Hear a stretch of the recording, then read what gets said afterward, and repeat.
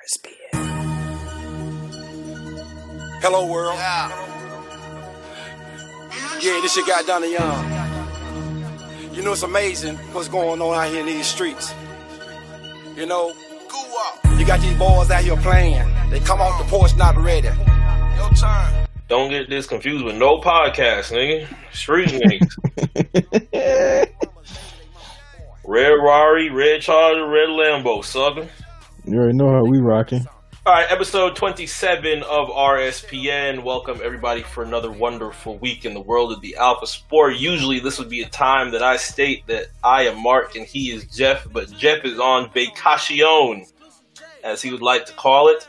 And he will be back next week when I am possibly on vacation. So this week, I have a special guest that's in the building. A guest that is trying to, how would I be able to say it, do a record for maybe most podcasts done in a week, especially more than likely every podcast on the RNC Radio Network this week might be done by him this week. OG Johnny 5, Justin Davis, is here with me for episode of RSPN. What's up? What's up? This is podcast 3 in 3 days on this network. And there's going to be more. And it's gonna be more. And it's gonna be. I'm recording 2 more. I'm recording 2. Oh my god! Hold on. I'm recording 1 on one day. I'm recording 1 on Saturday. I'm recording 1 on Sunday. Yep. that might be a record. Got to be a record. I think I'm gonna touch almost every show on the network except Perfect Play. Shout out Perfect Play. How's it feel being this busy? How's it feel being this busy? A podcast tonight. I feel good. I mean, I love you guys. I obviously, if I could be on every one of them, I would. I just don't have the time. I gotta let y'all rock. That is true. The late fees had a big week last week. Shout out to Don Cheadle. Shea Serrano.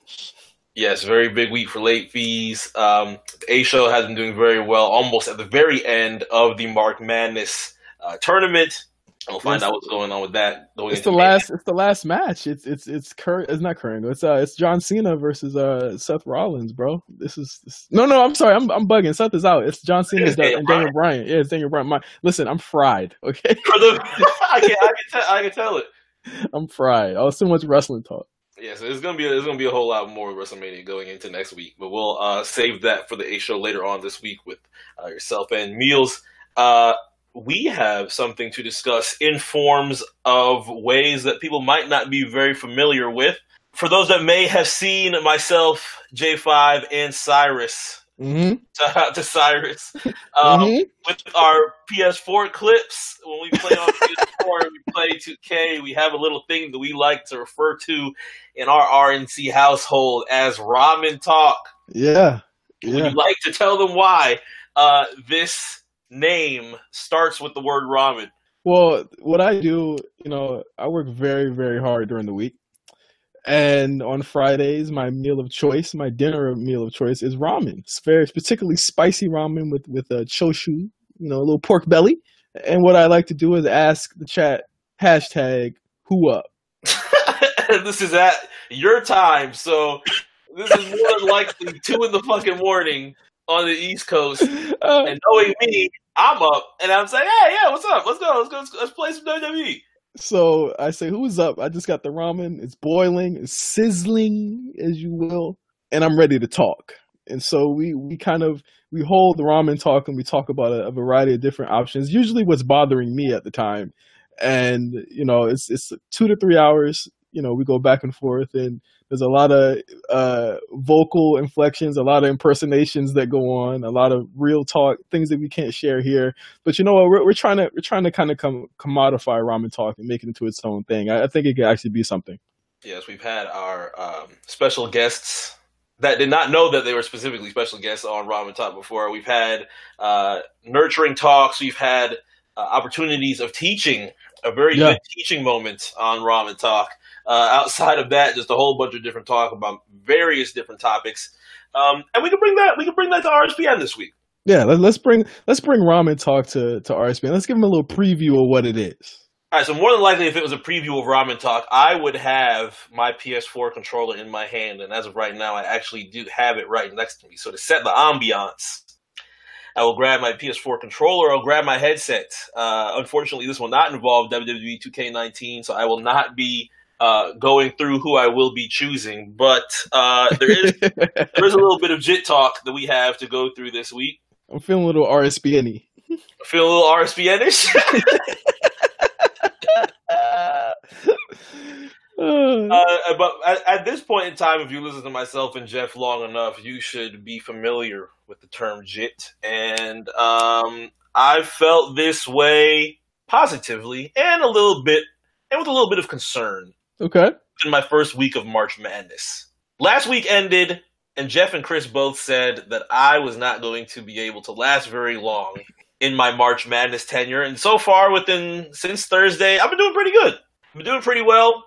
I ended up watching a little bit of the first four. I will not confirm how many of the first four that I had watched, but Thursday went well. Friday went well. Saturday went well. I watched a little bit of the hype with Ja Morant and Murray State. I watched Tom Izzo get in the face of one of his players and go completely apeshit crazy, and that ended up having a debate on Twitter on whether or not you like an old white guy putting his hands in your face with a balled up, clenched fist on the opposite side of his arm.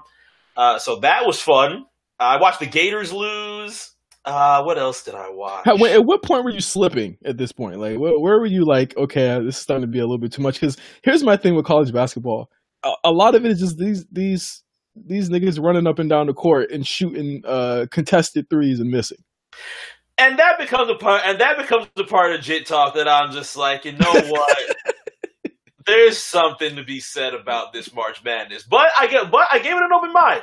I gave it an open mind. For what it's worth, this year has been said to be one of the best first rounds in a while.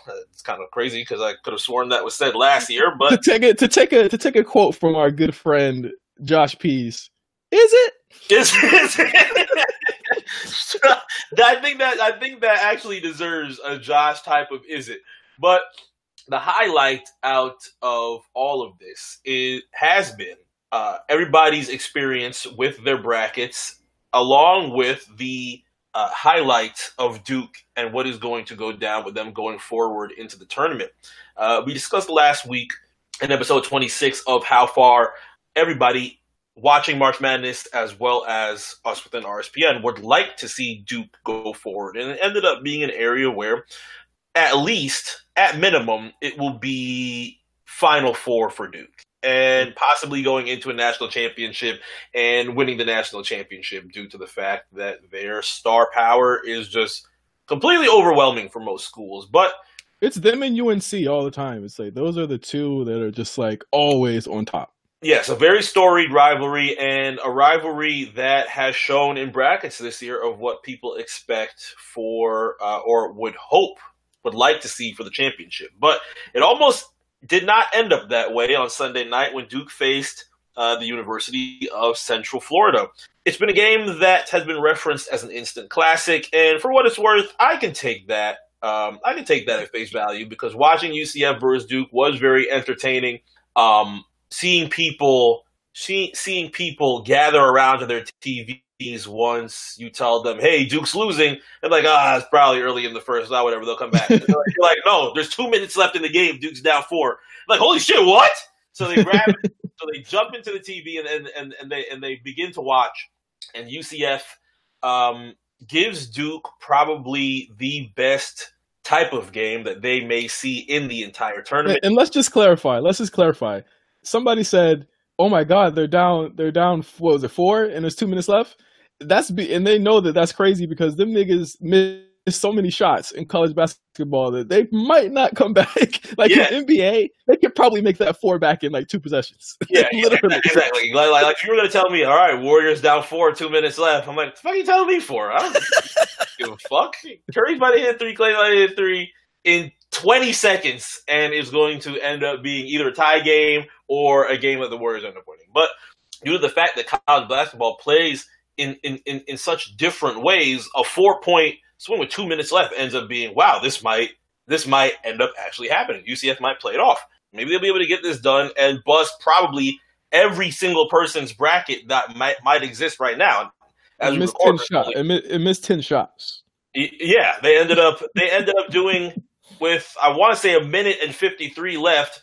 One of the most confusing outfits that I've ever seen in my entire life. If you're, I know for a fact that if you're 18, maybe 19 years old right now, and you are about to eliminate the behemoth of the NCAA from a team that nobody expected out of Orlando, Florida, your hands and your legs are all shaking. I know everybody on UCF wanted to throw up. So for you to throw an alley oop, they're probably farting and shit too. yeah, exactly. Like everybody's nervous, and you have the opportunity on a fast break, a very good fast break at least. I want to say it was at least 3-on-1, where you can just do a normal pass, a normal bounce pass to a cutter, one of UCF's best players on the team, and just get them up 6. And at that point, you dare Duke to try and do whatever magic that they have, and dare Coach K to do whatever he'd like to try and get a tie game with that much time left on the clock. And because of that, you throw the alley-oop to Aubrey Dawkins, had a very good game, and it goes through his hands for a turnover. Then they fuck up another possession. And with seconds left, down 3, Zion Williamson gets the ball, drives all the way up to Taco Fall, literally throws the shit in his face, gets an and 1. Taco Fall's last foul that he has left to give. Now he's ejected out of the game, and now it is a game where they can go up 1. No, before you finish, this only happens in like the rarest of NBA games. That it just completely falls apart like this. The rarest of NBA games. I mean, if this type of thing happened in the NBA, as with these implications on the line, you should be, oh god. Like, cause you pretty much know, like, if this is like the Kings against the Warriors and this happens, it's like, it's the Kings. You know, it's like it happens. You know, like with these type of implications, you usually be looking at like a top tier team, like obviously the Warriors, or you know, one of those top tier teams, and against another top tier team, like let's say on the East, it would be the Raptors this year, right? Mm-hmm. If this happens in a Warriors Raptors game, it's like, what the fuck's going on? Is this? There's no way. If I would have seen them up 4 and Lowry just throws a little no-look whoopsie-daisy over to Kawhi Leonard, Kawhi Leonard's going to be like, what the fuck? And by that time, Curry's already had 4. The finals. And it's the finals. Let's say it's the finals? No. Kawhi's going to... I'm just going to come out of Kawhi. He's going to start swinging all little at Lowry. Oh, shit. But because of that, Zion Williamson, to tie the game, misses the free throw, and thankfully, R.J. Barrett is there to get the rebound, put the ball into the hoop, of course, and they get R.J. Barrett gets the rebound, throws it up, makes it, and now Duke is in the lead. So if I'm a UCF fan, I am fucking pissed because you have niggas green. Yeah, that should have been Taco Fall. That should have been Taco Fall on the bench all the way to the end, just yelling it from the top of his lungs because they'll know what it means. So now you have a final possession of UCF now going for the win. And you watch the play, and you're just like, okay, what's going to happen? I highly doubt that a foul is going to be called.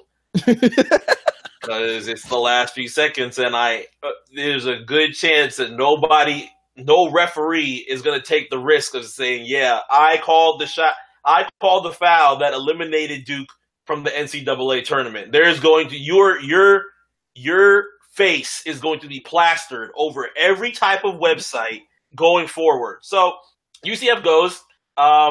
Taylor tries to go for a little bank shot on the side, misses it. Dawkins comes in for a crazy tip-in. And the tip-in just goes doop, and bounces right out. As soon as that happens, automatic tears. Everybody's crying. Duke wins. Coach K's heart is beating through his fucking skull because he knows he just escaped, and gives words of encouragement to the UCF players for a very good job and I'm sure a hard-fought game to try and get Duke out of here. But they are literally face in jersey, tears in eyes. We almost had Duke almost beat one of the most storied NCAA teams, and it doesn't happen. To me, it's because of that damn.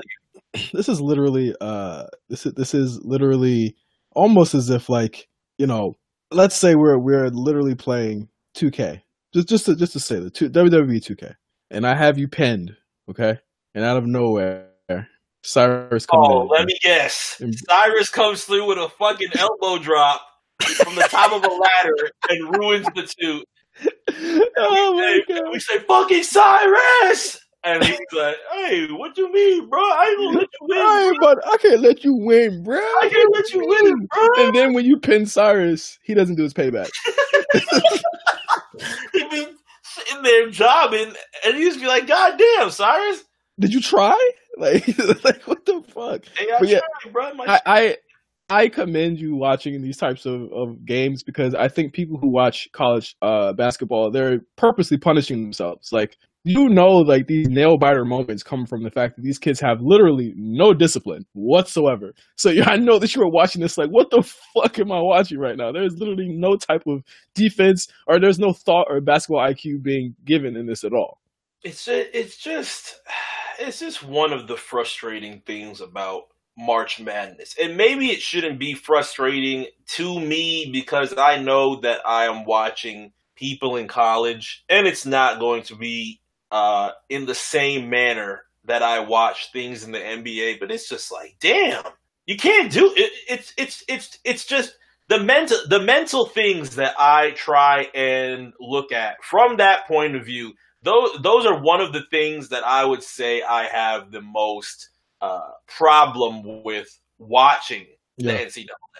Yeah, it's a very frustrating thing to watch. Like in the most frustrating Lakers games in my tenure of watching them, I don't think anything has ever like matched up to the way I felt trying to sit through a college basketball game and see so many of these kids literally running full speed to the basket, stopping at the 3-point line, and just shooting the ball. Just launch it. Fuck it. I can't watch it. I can't do 2 games. The fact that you did a whole weekend is crazy. Nah, I would like to still continue with seeing and finding the excellence in March Madness. I'm gonna find it, but it's gonna be hard. Oh, definitely gonna be hard. I don't know how you're gonna do it. It's I'd love to be able to have an in-depth conversation with those who prefer March Madness over a lot of NBA, and hopefully it might be because I'm hoping that their explanations do not involve the heart. It's the heart.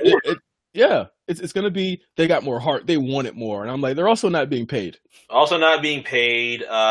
like the aspect, and I've always liked the aspect of one game, either win it or you don't. Whether it's the NFL, whether it's NCAA, that's cool. But it's just like, it's always gonna be. It is literally always gonna be. They've got heart. They go out there and put it all on the line. NBA players are prima donnas. They'll get paid millions of dollars. Always that take. That's literally what it's going to be. It's going to listen, there's no accounting for heart. But when you don't have to do what these kids do anymore, of course you're not going to take of course you're not going to have to do that. But you're also more disciplined and you make your shots a lot more. Like I would love I always find it hilarious, and I know this is just me espousing my non-knowledge of college basketball or whatever. I'm just from what I've seen. You look at someone like Harden or Westbrook who went through that system, and then it's like you look at them now, and it's just like you think they would rather be in college right now doing that or what they're doing right now. I'm sure Harden loves being able to score an average damn near 30 plus a game and have these type of MVP conversations. Exactly, doing what he's doing out in Arizona State, but he's also playing UCLA.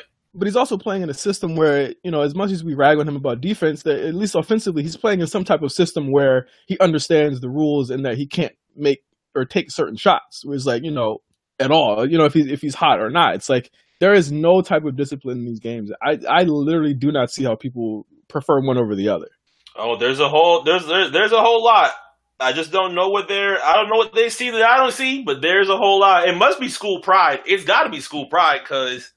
Outside of a couple of small things that could even be debated, I don't know, bro. Oh my god, I can't do it. I owe you for that. I figured you cut you like after last episode. I figured you tap out at one game. Nah, I'll give it. I'll give it. I think I even said it. I'm hoping I can get past Elite Eight. If I can get past Elite Eight, I will be happy and start going into Final Four. And of course, like I do with anything, I'll watch the championship game of anything almost. But shout out to the University of Central Florida. I was hoping that I was going to be able to shout out some of my alumni friends and congratulate them on being the bracket buster of probably every single person in the country. But you end up a victim of Jit Talk, unfortunately. Yep, Jit Talk. Make them shots, fellas. Yeah, Jit Talk. Duke continues to go forward, and we'll see who they play throughout the remainder of the tournament. Now, when you bring up Lakers, that's actually the second part of Jit Talk that I'd like to talk about. And Perfect. it has become a interesting story for the perspective of many who had, I'll put it this way. There were some special types of opinions for this family, for this father. Oh my God. This son, his sons, and wanting to see scenarios for these three kids where they hope that their father doesn't get in the way of too much shit in their excelling of their career. But this weekend ended up taking a very difficult turn for Lonzo Ball as he started hinting at a departure from Big Baller Brand after he found out that LeVar Ball's friend and the co-founder of Big Baller Brand, Alan Foster, allegedly stole $1.5 million from Lonzo Ball throughout the Big Baller Brand campaign, with all the shoes and all of the merchandising and so on and so forth. That ended up being a good amount of revenue for the Ball family. I don't know anybody at all who ended up getting those fucking sneakers, but apparently everything else with T-shirts and supporting black businesses and all that ended up being really cute. But now Alan Foster stole $1.5 million from it, and following up to Lonzo finding out about all of that, he headed to Instagram, removed everything Big Baller related from his Instagram, unfollowed the Big Baller Brand accounts, apparently entertained a fake Nike ad that he may have found online. And his younger brother, LaMelo, according to USA Today, thanked Lonzo for getting them out. Out referring to LeVar's company with Big Baller Brand. So I know that Lonzo had entertained the fact that Nike could be something that is going on or could happen in the future. His manager, his manager posted something on Instagram as well, throwing the Big Baller Brand shoes in the trash. I don't know why. It was $500 shoes. And well, they probably got it for free. So. Oh yeah, that's true. Yeah, you have the opportunity to do that. You more than likely got it for free. The people that fucking bought it for $500 are not throwing their clunky Big Baller Brands in the trash. But it seems that Lonzo Ball has been hurt and he's taking things into his own hands. According to Ramona Shelburne, the Ball family had discussions over the weekend about folding Big Baller Brand and anything associated with Alan Foster. So we have a scenario where Big Baller Brand might end completely, and now you have Lonzo Ball entertaining different areas to go through for his brand. First off, very unfortunate. Super unfortunate that it had to end this way. I think, like you said, a lot of people were very critical of LeVar Ball for betting on himself and betting on his sons. I don't think you should ever feel bad for that. However, this has ended in the mess that it's ended in the same way that the first one started, a complete mess. There have been also conversations of the Lakers even taking Lonzo aside and saying, "Hey, these shoes might be the reason why your fucking ankle is fucked up, bro." Like, yeah, made a shit out of paper mache. I don't know what they but it's terrible that it even has to, it had to end this way.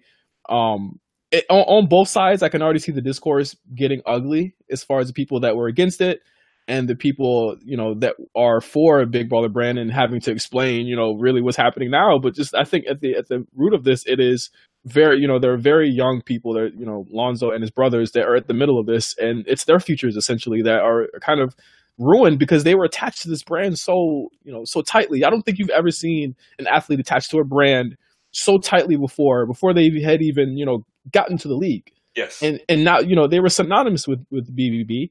And now that that's over, it's gonna look silly when Lonzo's wearing Kobe's or Kyrie's next year. It's gonna look very, very weird. And and I gotta say, like, even though it's not like an L for him, it's gonna look real, real funny in the next season when LeVar has to kind of like say like a lot of the things that he said or prophesize, other than Lonzo going to the Lakers, has not panned out, and that's just really unfortunate. Yeah, and I really hope this doesn't become another LeVar show thing. After all this should be pretty much the nail in the coffin for any of that shit. Nobody wants to see First Take and Undisputed anymore of him trying to entertain all these conversations with Stephen A. Smith about the types of things that he thinks of LeBron James and Lonzo Ball, and who should be the most important person on the court. This should really be like the death knee. Like, let's just end that. Yeah, there's no conversation here at all. I think it is firmly LeBron, as we even saw throughout the season. They put Lonzo's ass on the chopping block many times. Firmly, LeBron's the most important. LeVar, even more muted than usual. I think he might have said like 2 or 3 comments, like even with the late playoff contention at this point. It's like, I have to say he held himself together quite well throughout the season and not saying anything particularly stupid, kind of taking all his heat to Luke instead of LeBron until kind of like the end. But I mean, again, for someone who was so synonymous with making this brand and saying this brand was going to be Fortune 500 in the next couple of years and all types of, touting all these things, all cap, it was all cap. And it turns out your own brother, and this speaks to a deeper issue. It's like your own brother, your own partner is the one stealing from you and your family and your children. That has to suck. I'm completely good with him being out of the spotlight. And I don't want to bring it into an area where it gets corny and you champion it as, I told you so, blah, blah, blah, because then the people that actually believed in this started going, oh, wow, y'all didn't like a black dad with black sons. Oh, that's crazy. And then you just having a whole different type of conversation.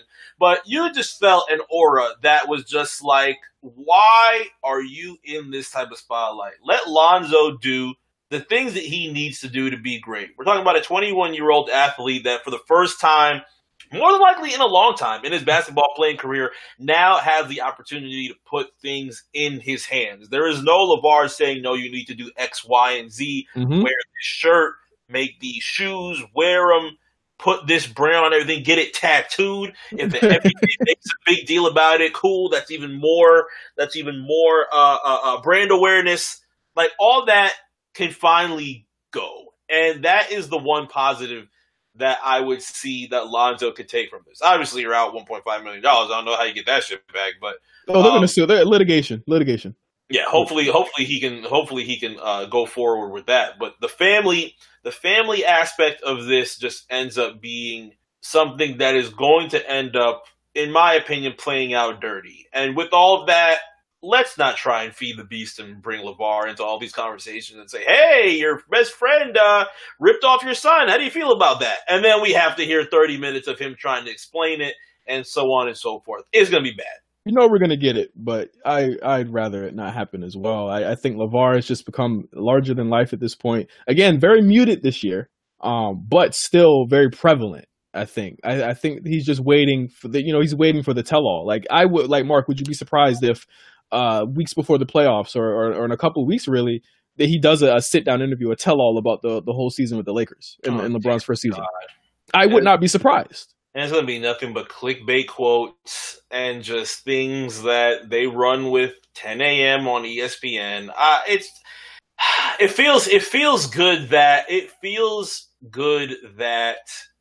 some of the sentiments that you had about LeVar Ball end up playing out in ways that end up being unfortunate. But it's like, let's use that and try and feed the beast a whole lot less. Yeah, well, it's playing out like, I mean, if you want to use another, LA luminary, I guess he's kind of like, he's moved here. He's a kind of like a transplant, like Soulja Boy in the Soulja game. It's like, if you sell snake oil, this is what's going to happen. It's going to end up happening. Yeah, if you sell snake oil, this is what's going to happen. Like, this is his Nintendo Kanye West moment. Oh no, let's please not have a Breakfast Club moment with him. Oh no, I didn't think of Breakfast Club. Yeah, it's gonna happen. God. And you're not gonna be surprised when it happens. We're just gonna sit down and listen. We know it's gonna be Cap, but at this point, it's a circus. Everything about Lonzo's career has been a circus, and I think that here's my thing. I think he needs to go ahead, cut the bullshit, sign a Nike, let them make a dope ass commercial, and let them make you some real ass shoes. Yeah, hopefully. Hopefully they will have the opportunity to do so. And even LeBron James thinks that's a good idea. He had said to the LA Times, whatever the kid decides to do, whatever brand he comes with next, if it's with Nike, obviously we would welcome him. I would definitely welcome him. I love the kid regardless of what shoes he has on, but we shall see. I love the fact that he's taking control of his stuff. I mean, that's what's really, really dope to me. Once I saw that story, I just seen a kid turning into a man. This is my career, and I'm taking this. I done had enough with whatever. I'd had enough. If I'm not going to be successful, I'm not going to be successful on my own terms. And he added with a smile, I mean, he plays well when he has on Nikes. Yep. Hey, if LeBron's got anything to do with it, that boy's going to be on Nike sooner than later. Yeah, probably the biggest athlete on Nike currently outside of Serena Williams and more than likely Kevin Durant as well. Yep. But he will have... I think he shoots up to that level of Kevin. I think him and KD on the same level. I think LeVar Nike apparel goes up because they could really there's a marketing opportunity to say on my own or something like that. Like I'm on my own now and this is what it is, and have an interview about that and have commercials about it and stuff like that. Like Nike's marketing next level, especially this season. I think they could really make Lonzo Ball. They could turn around the confusion about him being silent, the confusion about his father. They could turn that around and make that a positive, and they can spin it, and they could have a positive story going into the season. I don't know if he stays with the Lakers. I think he should, but I do know that he needs some good publicity going into the next season and whatever he does next. I really think a Nike move would be good for him. Now, that's not because I'm a fan of the shoes, but I think that they're a machine. Just works way better. And the difficult part about it is I try and put myself in the picture of being that son. And now you have to move forward and start making things for your career and decisions for yourself on your own. How do you go into business without your father? Now that your father was the head honcho for everything that you dealt with. What if there is a scenario where he comes back to Lonzo and apologizes for doing X, Y, and Z and fucking around with, of course, Allen with Big Baller Brand, with the Big Baller Brand embezzlement and so on and so forth, and wants to get down with that type of Nike deal. What does that look like? How do you tell your father, no, I want to move forward with these types of things? Just like that. That's difficult. I mean, well, here's the thing. We tried it for 2 years, going on 3 years. We tried it. We had a good moment. We got some good publicity. We got a Facebook show out of it. We got some money. Some people didn't even get their shoes. I think it's just best if I just cut ties right now and not be connected with that and let you do the damage control, because I can't. I can't save you no more, old man. I got to go do my own thing. That's how you do it. Damn. Now, does he have the balls to do it? I don't know. Yeah, because I really don't know. That takes a lot of balls. And on top of that, he has to save LiAngelo as well as LaMelo from that same type of scenario happening from that. But the good thing about that is at least he knows that his two brothers is seeing how all this is panning out. And more than likely, they've seen it for a long time, and we're just keeping things low due to the fact that, A, LiAngelo has not really been in too much news since the fucking China situation, and LaMelo has ended up doing his own thing, making his own path with his basketball career. Yes. So unfortunate that things played out this way. Hopefully Lonzo Ball will be able to have a good moment for him and, in LeBron's words, turn into a man and have these decisions go with a new team, with a new path that is a little bit more focused on his wants and his advancements in his career going forward. But LeVar Ball circus, we need to put a rest in peace. Hit the gong. I think you got one more. I think you got one more show before it stopped. One more swindle. You got one more show. Well, technically two more shows, because if Lonzo leaves, you can expect to hear more about that too. Got one more Billy McFarland in him before he calls it quits. That's great. One more. What was the email? Oh, fuck! What was the email? It was like top class NYC or something like that. Yeah. He's gonna hit up the same people that bought the Baller Brand shoes. It's like, hey, I got something new. You want the Lonzo Nikes? Hit me with 600, and I got you. You want the new Travis Scott ones? We got those. Oh God, I got the purples. Travis said he ain't make them, but I got them. Just lick me. Oh shit. You know, a lot's been said on both sides. I think both sides have obviously, you know, points with what he's done, and as far as taking the attention, and I mean, a lot of it has worked. Everything he said literally happened until it stopped. You know, and that's what happens with trolls. Like, everything literally happens until it stops happening. But, you know, I think going into, you know, Lonzo's this is going to be like his third, fourth season. It's about that. Yeah, it's 21. He got drafted maybe 2016. Third season. It's third season, I think. That'll be his third season. Yes. Yeah, it's his third season. This is important. This is make or break for him. Honestly, he's got to make the numbers and do the things that can get him a max deal either on this team or on another team. Mm-hmm. He don't need the circus, this black cloud following him all over the place. That's why I say you need to cut ties now, because when it comes down to it, the Lakers took him because Magic Johnson's a star fucker. Yep. Let's just keep it 100. I don't see any other team giving him that amount of money or any type of amount of money if they know that that's attached to it, that circus is attached to it. Look at the top teams right now. Timberwolves got their own strife. Philly's got their own strife. You know, even the Spurs have had strife in the past 2 years. You think they want to add LeVar Ball to that? Nobody wants to add to it. And what's funny was when the Anthony Davis thing was going down, they're like, yeah, Lonzo might go to New Orleans. LeVar's like, oh, hell no, we ain't going to New Orleans. It's like, yo, get the fuck out the way. Get out the way. Just get out. For sure. The way. 100%. I think that, you know, even stuff like that, it's just like, we didn't want your ass anyway. Like, you know, like at the end of the day, it's like no one wants to attach that. And then you got to pay this kid upwards of $150 to $200 million to come with that? Fuck no. And my thing is this, like, Lonzo got to have the numbers to match that contract. He got to play out of his mind next year, Mark. For real. I think he has the opportunity to excel and make improvements to his career that, say, D'Angelo Russell now has the opportunity to do in Brooklyn. Yeah. But with all of the circus and all the bullshit around it, I was just like, I don't know how this is going to happen.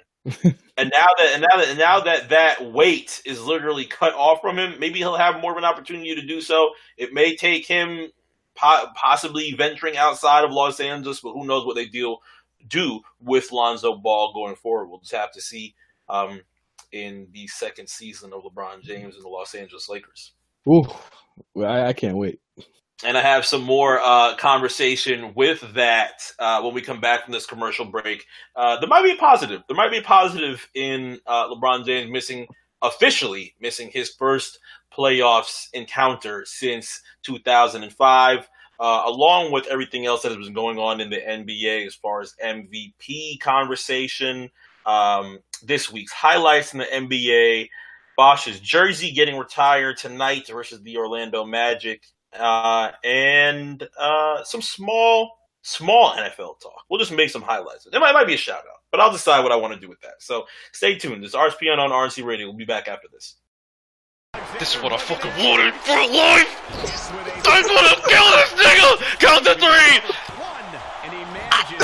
I swear to God, I can't do this anymore. You're gonna eat this lumbar check and you're gonna fucking die.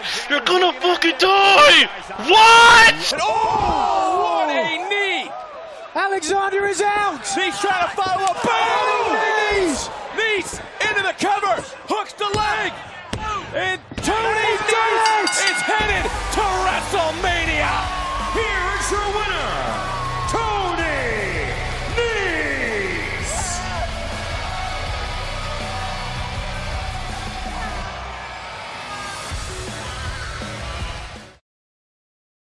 All right, we're back. RSPN, RNC Radio, episode 27. He is Justin. I am Mark. Yo. I feel like I'm doing a pretty good job here. I think I'm doing good. Doing a very good job, sir. One of the best positives about you being here this week, being our special guest, discussing all of the intricacies of Tinseltown, the Los Angeles Lakers, is now that Jeff is on vacation, I can discuss the positives of my Miami Heat. Oh wow, yeah. Well, you know what? I'm gonna carry the torch here because Jeff did send me a text today and said, keep your foot on this pussy nigga's neck." So, yeah, I'm gonna do that. He said that? Oh, these pussy niggas or that pussy nigga? These pussy niggas. Oh, okay. It's a work text, Oh, but it's work text. Shoot feelings. yeah, it's definitely shoot feelings. It's definitely shoot feelings. Those will always be there 100%. That's one thing that I can count on. But Miami has been doing very well. 9-2, I want to say, for the month of March going into the NBA playoffs. A strong fight for the 8th seed, which has not been very comfortable, but it's a big week for the Miami Heat in the fact that Chris Bosh's jersey gets retired tonight by the Heat. I'm so fucking glad that he just decided to give up the goose and just hang it up. Like, why was he fighting so hard? Well, here's the thing. I still don't think it's 100% gone, and that's the difficult part. I understand for a lot of different NBA players that ball really ends up being life, despite the family and the wife or everything else that you may have in life. Basketball ends up being something that you've done every day since you were a child, and it's hard to get out of that mentality. But when you have something that is as life-threatening as what Chris Bosh has, let's not play with life and death to try and get these dreams off. And that was one of the more difficult ideas to have when it came with dealing with Chris Bosh and all of that, when he was actively trying to get on an NBA team throughout all of that. And they said, nigga, no, like, go somewhere. Yes, Pat Riley said, no, please stay home. Do what you need to. Be a family man.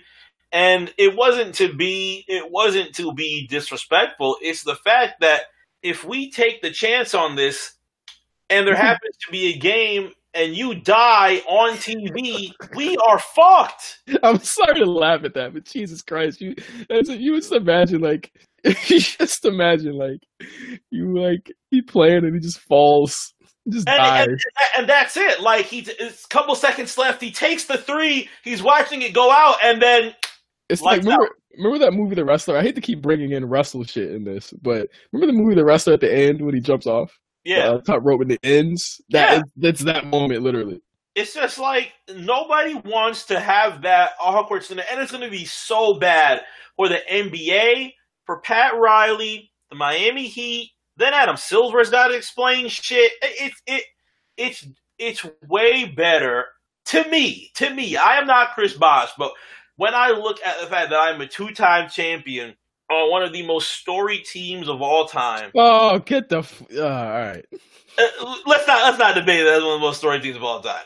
And I have a beautiful wife, children that are young, and I have the opportunity to see them grow. Not a lot of NBA players, not a lot of athletes in general have the opportunity to see their children grow from that young age. I take it. And it's been hard for Chris. As much as it has been hard for Chris, I'm very thankful that he has this opportunity to be in the rafters. So basically, NBA said, "Go die at your house." That's literally what they said. Well, it's not even go die at your house, because now he has the opportunity to do what he wants to at a much more calmer pace. There is no testing life or death with blood clots. Playing an NBA game where your heart is beating out of your chest, and so many different things and emotions and mentalities that you have throughout a 48-minute game. Now you can do it. Now you can do it at your house, and hopefully have the opportunity to clear up all of that, so that those types of things do not bring themselves up once again, like they did the first time that he cleared them up and came back. After a short amount of time, it came right back. Now, do you think he will come back, or do you think this is really it? If this is it, it should be it. Okay. Do you think he's at peace with it? Mentally, no. Okay. Mentally, I don't think he is. Okay. I would expect him to be to want to continue to play the game of basketball. Unfortunately, this chose him leaving the league for him, as opposed to something that Dwayne Wade has been saying for the past couple of weeks, where he would prefer to tell you when he is leaving the NBA than it being the opposite.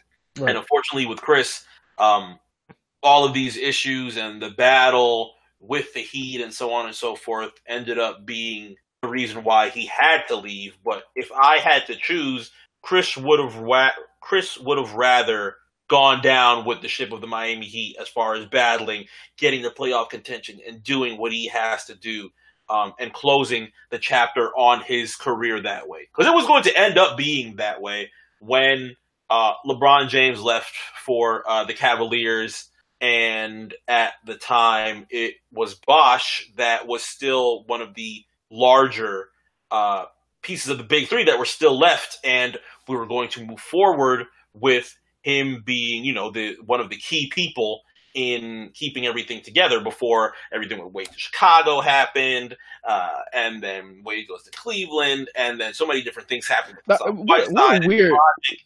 What a weird breakup for that team too. Even with the Wade leaving and like being like very sassy towards Pat at that time. It was definitely a terrible breakup. And the good thing about Wade retiring is you get to have more of those open conversations of Wade saying that, that was one of the hardest things of his career because it was an area where he did not necessarily want to, but there becomes instances where you kind of need to do certain things and get away from certain people and continue a story on your own. The portion of LeBron James and Dwayne Wade with the infamous dinner with Pat Riley before LeBron James decided he's going back to Cleveland is not really brought up by many people discussing the Miami Heat outside of, say, a Dan Le Batard, who has a lot of insight into that scenario and what had happened with Pat trying to keep LeBron James, Dwayne Wade, and Chris Bosh together that summer of 2014. But it ended up being bad. It ended up being an odd breakup that proves to me that these types of dynasties, it takes a large amount of stuff to keep these things together. Egos. I mean, we're seeing it right now. Literally, you see Katie and Dre. They're on thin ice together. They're literally jousting on thin ice, and someone's gonna give. And honestly, like that's the one thing I'm afraid of. I'm not afraid of the Warriors winning. I'm afraid that they're gonna lose because they're literally gonna fight each other right now. Like there's just like Steph seems to be in his own world as usual. Clay in his own world, but I think that to me that team has always been like the major key, just like with the Heatles. I'll say like the major key to that was like Bosh playing exceptionally well and keeping it together. Yeah. And like with this, it's like the Warriors need KD and Draymond to be on the same, at least mentally on the same side. And it just looks like Draymond's in his own world and he's playing like shit. And KD is kind of just being KD, but still being somehow very passive, almost like not even there right now to me. Sometimes when I watch those games. So it's like, it takes a lot to keep these types of teams together. And to the Warriors' credit, they're an example or a bigger example of what the Heat were. They managed to do it for this long. Yeah. But you think if Pat Riley was able to keep these guys for another season or two, that it wouldn't have been Braun and Wade popping off, or Braun and Bosh popping off, or Wade and Bosh popping off. Like it could have ended way worse than it did when you think about it.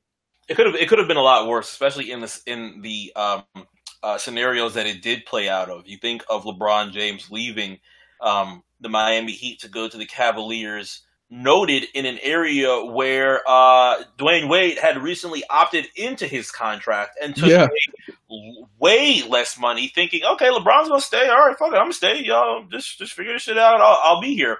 He dips out, and now Wade has opted into a contract that is something that he did not want and something that he did not expect. But when it comes to best friends and the things that they want for themselves, you kind of can't argue that with LeBron and be like, yo, I just opted into this shit. Where the hell are you going? Yeah. Green. Yeah, that was green as fuck. You and me would have that conversation of like, yo, what are you doing XYZ? But we're not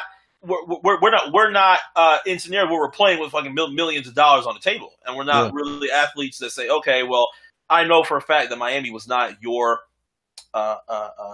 place to begin with. You would like to go back to where you came from, essentially, and do what you need to do and what you promised for that city, so it's understandable. Miami was not necessarily your home to begin with. Wade ends up being a different story with his beginning in the NBA, and now, thankfully, his ending in the same jersey. But Yes. it's a large amount that I feel like the three of them and Pat Riley will hopefully be able to tell down the road.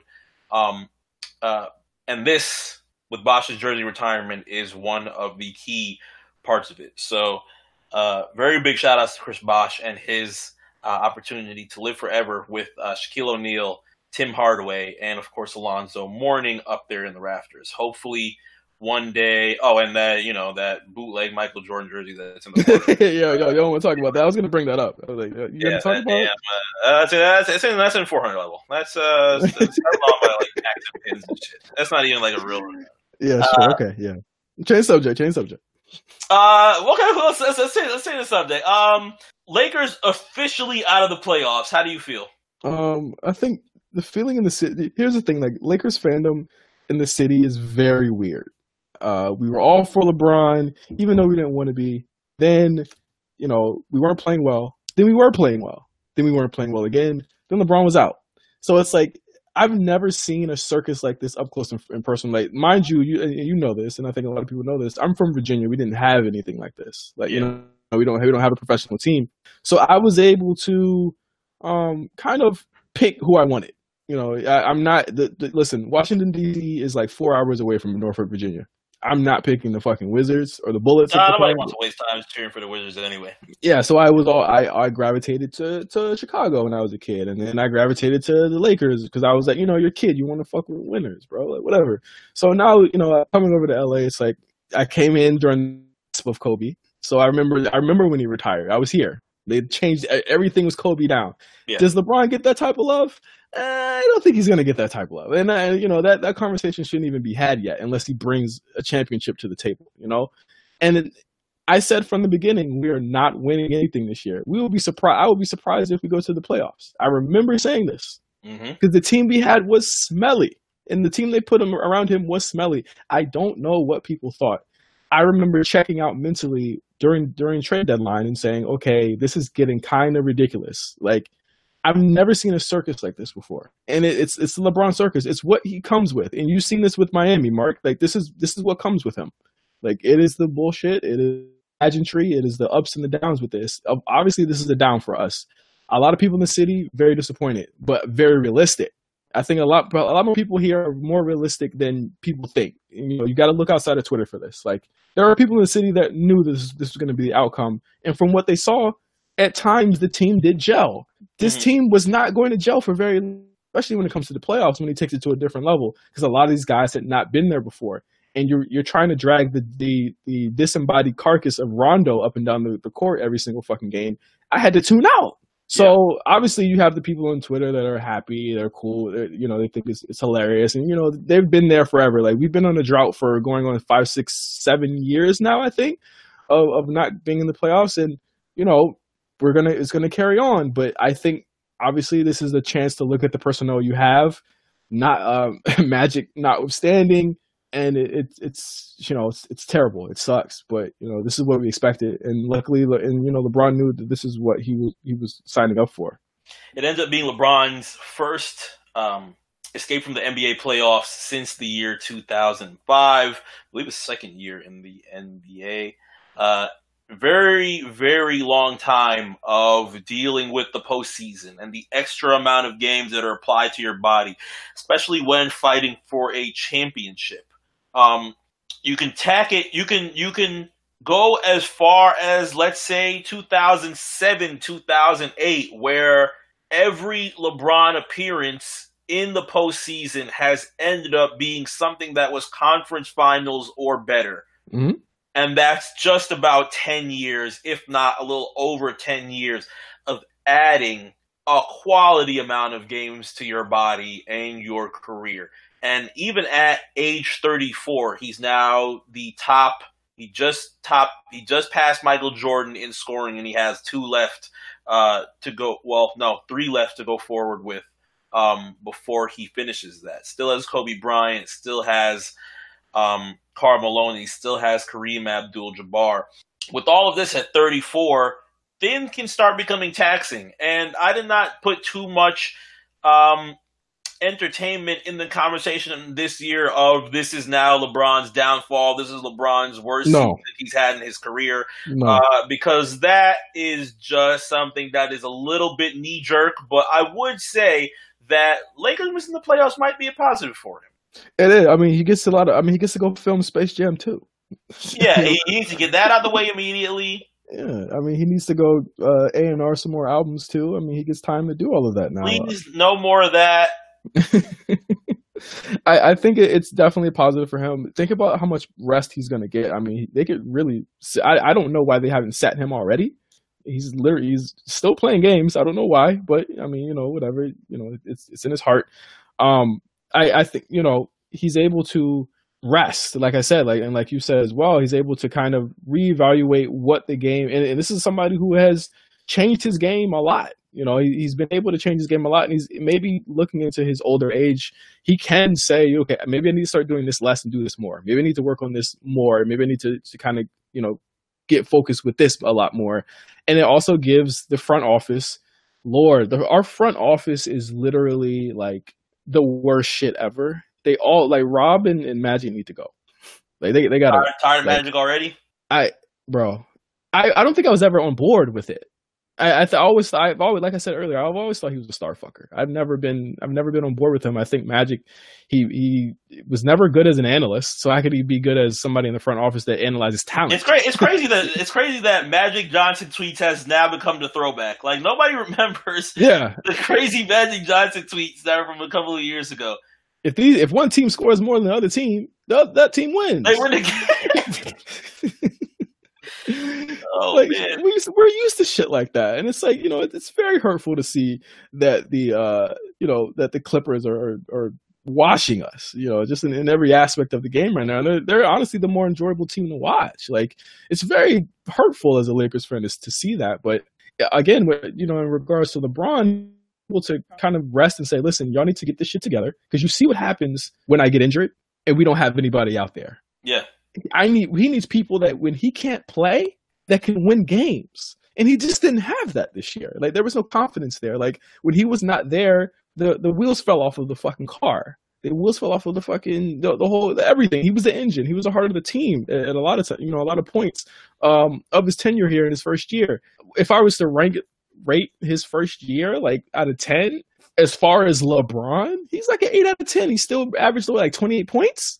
Mm-hmm. Like, obviously there were a lot more. I think what people are scoring against him as far as saying, he might be done. He was a lot more passive this year. There were a lot of very quiet 30-point nights that he was putting up on the Lakers. They were very quiet. No one was really talking about them. Mm-hmm. But still, look at the personnel he's had to play with and what he's had to come under. Like, and here's my thing. Like, it always comes back around to LeBron. Remember, we were talking about the Warriors so big, and then the next year he beat them. It always comes back to LeBron, so I wouldn't count him out yet. Yeah, we'll see how the second year of him being on the Lakers ends up playing out. Hopefully, it will not end up with anything where he tries to switch 5 to 7 people out for one player again. But that starts playing into what they will do with adding a second star to the Los Angeles Lakers, if they can, throughout the summer. Anthony Davis has been a name that, of course, has been very tied with the Los Angeles Lakers this year. You still have what is going to happen with Kawhi Leonard following this season, along with possible opportunities with Kevin Durant or Klay Thompson following the Warriors and their postseason this year. So who knows? Thankfully for the Los Angeles Lakers, they'll have their opportunity to move forward with the remainder of their schedule before playoffs starts. They face the Wizards tonight, 10:30 on TNT. After the 8 o'clock game on TNT between the Houston Rockets and the Milwaukee Bucks. This is going to be a game that should be very important for everybody that is enamored in the MVP conversation, everybody that has their arguments for whether or not James Harden should be a back-to-back MVP, or there might be conversations that you have where you're sold on Giannis and what he has been able to do for the Milwaukee Bucks in making them number one in the Eastern Conference and a very big threat for Milwaukee heading into the NBA playoffs. J5, who do you have, in your opinion, MVP of this year, Harden or Giannis? Listen, I was honestly surprised. There was that Bucks Philly game. I think it was last weekend. Mm-hmm. Was watching that, and I was like, Bucks aren't like destination viewing for me right now. My viewing is pretty much primarily like Lakers, Warriors game here and there. I do watch the Wolves so I can like joke Robbie and just have like against him and Jeff. Yeah, Robbie. Uh-huh. Just I keep a folder for that. But I was watching Giannis and I was like, wow, this kid's really fucking good. I don't think they give it to him yet, though.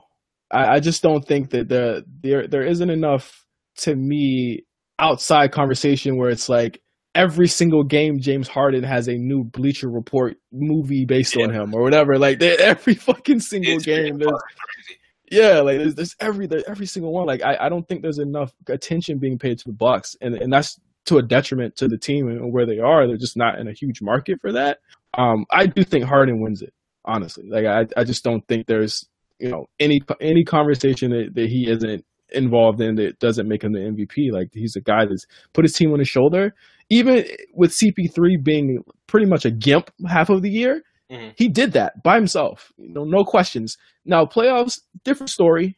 But I mean, actually, I thought he played phenomenally last year in the playoffs. I think if it not had been for CP3 trying to style on a bum, I still fucking I'm just still amazed at that fucking game 5. Incredible! I've never seen anyone be such a doofus.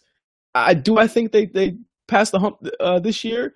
I think it would take KD Draymond pull apart brawl for that to happen this year. I think that when it's time to lock in, they'll probably lock in against them. But James Harden to me has never been more focused in his career than he is right now, and I think it's really scary what happens when just passion kind of develops over time and it turns into just an obsession. I think this guy really wants it this year, so I think he should be MVP.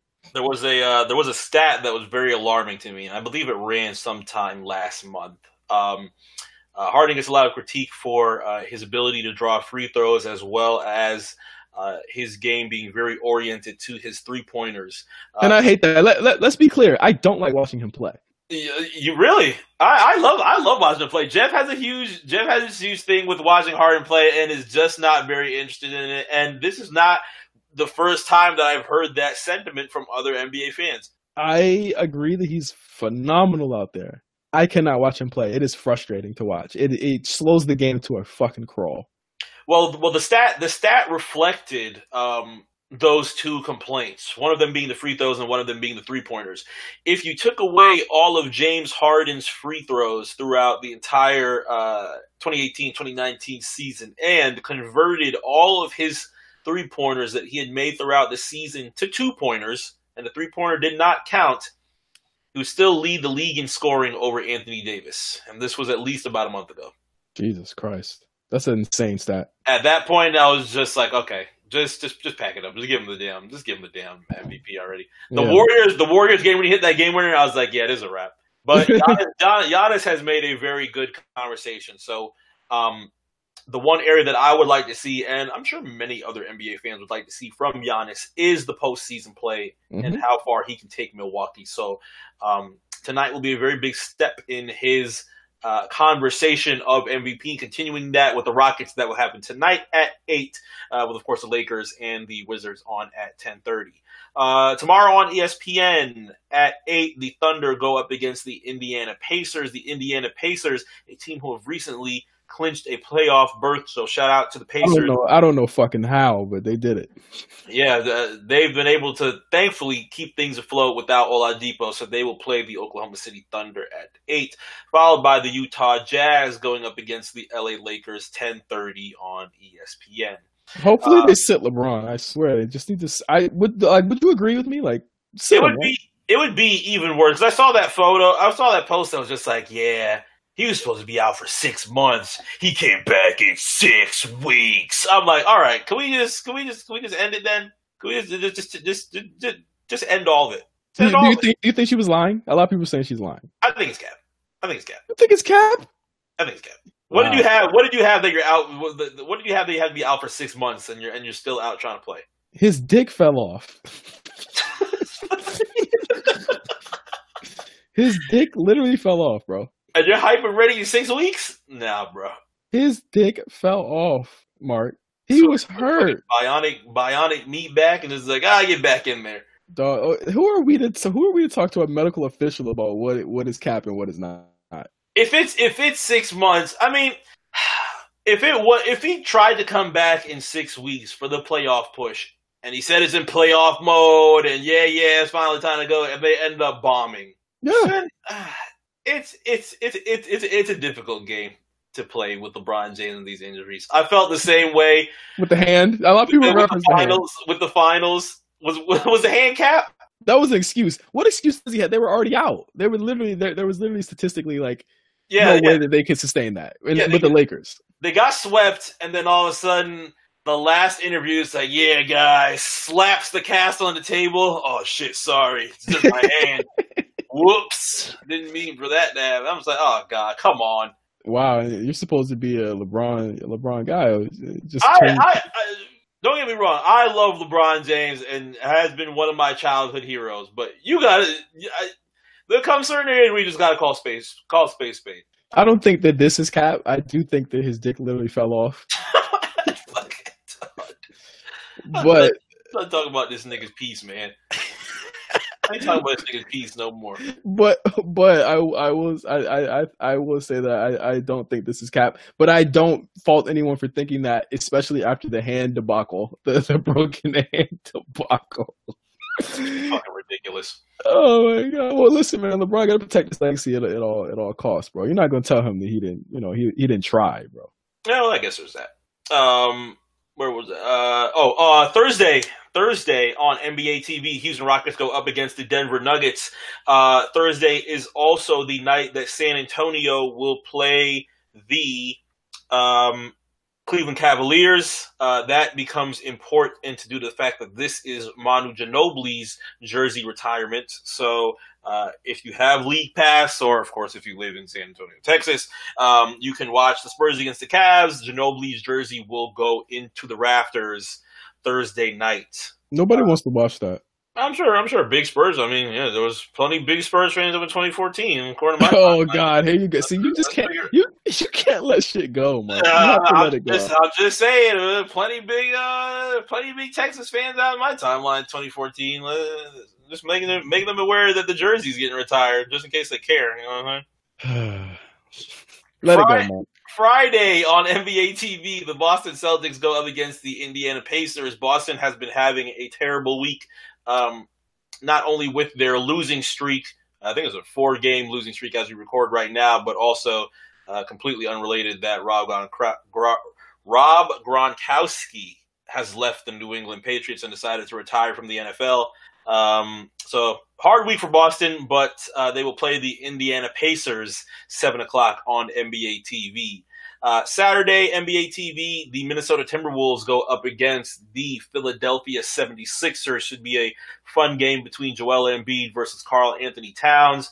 That will be your evening game at 8 o'clock on NBA TV. And Sunday, the 31st, the Golden State Warriors go up against the Charlotte Hornets. You have a Charlotte Hornets that is currently in the 8th seed battle with the Orlando Magic and the Miami Heat. So this will be a pretty difficult game for them, but one that they will need to continue to stay afloat in the fight for the 8th seed. So that will all be on NBA TV. And a lot of the prime time games this week being on NBA TV, just like last week, due to the fact that March Madness will be covered on a lot of your channels. So expect a lot of CBS, True TV, TNT, so on and so forth as the tournament continues. Yeah, get ready to watch a lot of missed shots on primetime. Good job, guys. And that is it for this week's highlights in the NBA. Awesome. Hey, I am all for watching some of these teams now. The Lakers have been knocked out. Very now you're just have your fun. Yeah, I'm just gonna have my fun. Bittersweet. I used to be really big in basketball Twitter. I really liked basketball Twitter at one point. Then it got very weird. I think I like cut myself out after Temecula. That was a fun time. I used to be really into it, and it just kind of lost. It was kind of like rap Twitter. Just kind of lost my love for it. But I still do like, I look at like listen to like the Ringer podcast, and I still, you can always go to the Ringer to get a real good analysis from Zach Lowe. Mm-hmm. I still do. I still like read and listen to those, but it's like now I want to see like the fringe teams try and make it. I think that's the most exciting part. That's more exciting than March Madness to me. Like that's the real March Madness in the NBA is like seeing these fringe teams like the Pacers try and make the 8th seed and stay there. That's the real battle, and I think that's something that always interests me around this time is who's going to make it in and who isn't. Yeah, you've had one of the biggest instances of that being the Sacramento Kings and having their success. And after this season, they've had the most wins, despite it not being that many wins compared to your playoff teams, but the most wins since they drafted DeMarcus Cousins, which was how long ago? So seeing those types of teams try and excel and move into a playoff picture, I think it's exciting. I don't see how you can go into a fresh NBA season 0-0 and just say, "Oh, well, the Warriors are going to win it in June anyway." It's just like you're just throwing the whole fucking season away. Even if true, don't say it out loud. Yeah. You don't got sometimes it's just like you just got to watch. Yeah, that's why I watch things play out. All right. My shout outs very quick. Shout out to Jeremy Lamb. Threw a huge prayer up against Toronto. I'm not happy that the Hornets added another win to try and get themselves into the AC, but that prayer shot was insane. So shout out to Jeremy Lamb, a UConn native. And that was something that I'm sure Jeff would have had a lot of talk about. I wanted to bring up Jeremy Lamb and Kemba, but we'll probably save that for another time. Shout out Trae Young, continuing his rookie dominance for the past few weeks. He had a very interesting game winner on the Philadelphia 76ers, so shout out to that. Shout out to Jason Kidd, the potential LA Laker replacement once Luke Walton is replaced at the end of the season. We will see if Jason Kidd has the opportunity to have that next position once the regular season is over for the LA Lakers. Shout out LaMarcus Aldridge dropping 48 points on the Boston Celtics. Their losing streak has been, well, they've had some interesting losses throughout the past couple of months in the NBA. You had the weird Kyrie quotes, and now it's happening all over again. Somewhat to the point that my boy Shaq had even said, being a Celtics fan is stressful. And I said, please shut up with your 17 championships. Nobody wants to hear about the stress of being a Boston Celtic fan. And I think that's it. I did have a shout out for Steve Kerr. I think he's going to be joining Phil Jackson and Pat Riley in being one of the coaches that have been, I think he's one of the 3 coaches that have been the fastest to, 500 wins? I can't remember. I don't think it's 500 wins. I can't remember. It's got to be 500 wins. It could be. Well, if it is 500 wins, shout out Steve Kerr. I got a shout out. All right, what's your shout outs? I got a shout out. I just got one. That cool? All right. Yeah, one shout out's cool. Shout out to Kobe Bryant. Bryant. You're gonna cut this. You're gonna cut this out, huh? No, why would I do that? Why does everybody think I cut shit out? Why does everybody think I'm going to cut the? All right. Shout out to Kobe Bryant for finally detaching himself from the GOAT conversation and saying he doesn't give a shit about it. I think for somebody, it's like we said earlier with Chris Bosh, it's very hard for a lot of ballers to kind of let go of that side. And for what it's worth, I actually believe that Kobe doesn't give a shit about a lot of shit that goes on inside the court. Now that he's out, I think he's actually very content with what he does outside the court now. And that conversation comes with so much bullshit politics and moving the goalposts. So he's like, you know what, fuck it. Yeah, I mean, yeah, you're right, absolutely. Like, I think he's like, he literally basically said, they're going to decide who they want to decide to go in anyway. I just don't care about it. And, I think since his retirement, he's really like mellowed out. I think it might be all the girls he keeps having, but he's really mellowed out. So shout out to him for cutting the Michael Jordan. That's like a big kind of comparison too. It's like Michael Jordan loved these combos. He loves being asked about this. Still loves it. He'll to this day. Right now, cigar in mouth, yes, cognac in hand, and to a certain degree, I think LeBron, when he's done, I think he'll entertain it too. but it says a lot that the third guy on that pedestal, it's always Bron, Kobe, and Jordan. I think for Kobe to just say I don't care, I think it means a lot. And a lot of people probably go, no, it's bullshit, it's cap. I'm like, I really even if you looked at what he's been doing since he left, he doesn't insert himself into the conversation of anything that's going on on the court. He's not saying LeBron's giving up like those old niggas do. He's not saying anything like that. Anything, he's all for the happiness of the players and all for the betterment and happiness of himself. And, whether you love him or hate him, I got to appreciate him for not trying to get a cheap headline at this point because he doesn't need it anymore. He's got his championships and he left. So shout out to him for that. I think it was a really cool interview that he did where he said he didn't care about it anymore. The only thing that I've seen Kobe take completely personal was just getting over Shaquille O'Neal. And just one more championship. That was just like, okay, he really cares about giving it to fucking Shaq. He probably doesn't care about the rest of this shit. All right, let's drop the sound for Soldier Moment. Montana. You know when you hear that? Huh? All right, my Soldier Moment. Two of them. One, I said on Twitter, this is an immediate Soldier Moment. I don't care what comes before it. Young Jock, please cut your hair. The second one is an interesting tattoo that I was able to find this week in March Madness. The tweet reads from @HoopFiends. Indiana guard Devontae Green has the Grand Theft Auto code for unlimited ammo tatted on his shooting arm.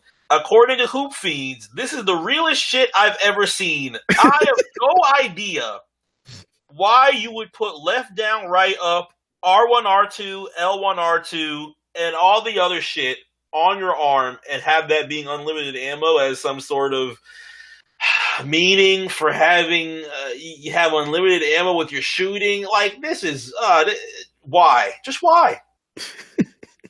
When you showed us that tattoo, I was like, man, he's definitely high on crack. Like, it's just I've not even. I don't know gamers who get paid to do. Yes, exactly. Not even the biggest gamers. The biggest Grand Theft Auto Rockstar fans would even get a damn unlimited ammo tattoo on the code of the shit that you would look up on fucking GameFAQs. You put it on your arm. Pure nigga shit. Telling you, it's that jit talk. Big jit talk.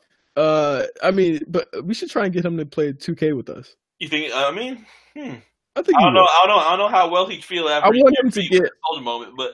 Well, here's my thing. I think that we should get a tattoo based on our time with 2K. I think 3 stomps on my forearm would work. I'm putting no negs on my fist, on my knuckles. I'm putting no negs on us. And then you try and tell people this is just a mind state. It's just a mind state. You got to have a no negs mind state. Oh, yes. No negative. My God. Bro, you know how popping I'd be? Oh my God. Or write about me for decades. Or sending you to God on my chest. Oh, we definitely need a sending you to God t-shirt. Yeah, I think that's definitely. I think that the intersection between video games and sports is just, it needs to be said even more. I think we need to have more video game inspired tattoos and vice versa in the sense of actual video games, bro. Like this infinite ammo tattoo is the beginning of something great. I mean, we first saw remember the emoji tattoos? Oh, Emoji Boy, Mike Scott. Shout out to Emoji Boy. On Mike Scott, I mean, this is the beginning of something great and more lasting. I think Mike Scott couldn't keep up with the emojis because they keep adding more. Yeah. But at least with video games, you're able to kind of pick and choose a moment that really means a lot to you. That's a lot better than the 100 emoji or even the new messed up face emoji that we don't really know what it means. If we can get Wale to scream out he's going to send niggas to God at Wale Mania, we have made it. I'm gonna ask Wale if he'll hop on 2K19 one day. I think he has it. If he doesn't have it, play the E with us. He's real. I would love for Wale to play the E with us. I think it would be hilarious. Like, I think he should get on Twitch with us. Like, if y'all want to see that happen, at Wale and say play 2K19 with OG Johnny 5 and my man MC. Play 2K19. We want to see you talk about sports and video games, bro. I would love to see it. I think it'd be cool. Yeah, because I know he's a sports buff deep down inside, and of course he has his love for the WWE. I wonder what kind of fucking 2K player he is, though. Look, I wonder if he's the running grapple, extra stomps, Oh, he's definitely stomping 10 times. Oh, he's stomping 10 times. Oh, I'm with He it. he don't know the rule. He doesn't know the rule. And you know what? You know what we should do? We should not tell him the rules, just so that we can, just so that we can say you're breaking the rules. And he's gonna be like, "What does that mean?" What the fuck are you talking about? Well, it also strikes me the type of dude that he will disconnect if we like jump him or something like that. Oh, y'all niggas jumping me? All right, I'll put the controller down. Y'all go ahead. Y'all have it. All right, Mo. All got right, it, Mo. Y'all got it. You got it, Slim. Cyrus gonna sneak in for the 1-2-3 pin. But I thought you said you put your controller down, bro. Cyrus gonna pick motherfucking Rick Rude or fucking Rick Martel or some shit. Like Cyrus always got the weird picks, man. Like it's always weird. Bro. All of us are gonna be having a Mania-esque match: Samoa Joe, Rey Mysterio, Andrade, and then we're gonna see Otis Dozovic. It's my 60, bro. Like, yeah, it's my 60, bro. Was probably one of the best moments of Ramen Talk. Oh, undisputedly, I think there needs to be more. There needs to be more, intersection between video games and sports. I think that's something that's definitely huge. Again, if this tattoo opens up the floodgates to us possibly seeing, the Konami code on somebody or something like that, I think I'm all for it. I don't know if I'm wasting my 60 on that ink. No, that looked. If he pays $60 for that tattoo, it explains. It looks like it. All right, well let's get on up out of here for next week, Johnny Five. I appreciate you coming through this week, discussing everything with the NBA and March Madness with me. We will start trying to see if we can get Wale to play to eat with us, but very happy. At him. Say play WWE 2K19 on Twitch with OG Johnny 5, my man MC. Let's get this interview popping. Let's get the games popping. I think it could happen. I fought with the EBM vision real quick. Yeah, moons up. Let's go. You feel me? Just want to make sure there's no run. If he starts doing that run and grab, I'm gonna have to start sending him the guy with the reversies. I think he's gonna have a motherfucking custom character with all the edits. I know that reverse is gonna be gone in at least 30 seconds. Fucking with that. I'm just gonna reverse every single one and be like, "Yup, reversies time." Why the fuck can't I reverse? What the fuck? I don't think he's gonna understand the lingo. I think that's what's gonna like destroy him. Is because we talk pretty spicy to each other on there, man. Oh yeah, there's that too. Damn, yeah, we gotta very spicy. We gotta let him know. Yeah, we also got to cut down on the the jokes we can't say on Twitch. Yeah, there is no data when we start working there. No drunk man with Jake Roberts. This is so inside baseball. We need to stop right now. No one understands what we're talking about. There's no Pillman. We didn't even get to have Pillman. This nigga went to AEW and shit. Fucking done. Streets is done. We done dancing, bro. We done dancing. All right. Well, I'm gonna have a J5. I'm Mark as well. Definitely be back next week, y'all. We'll see y'all next week.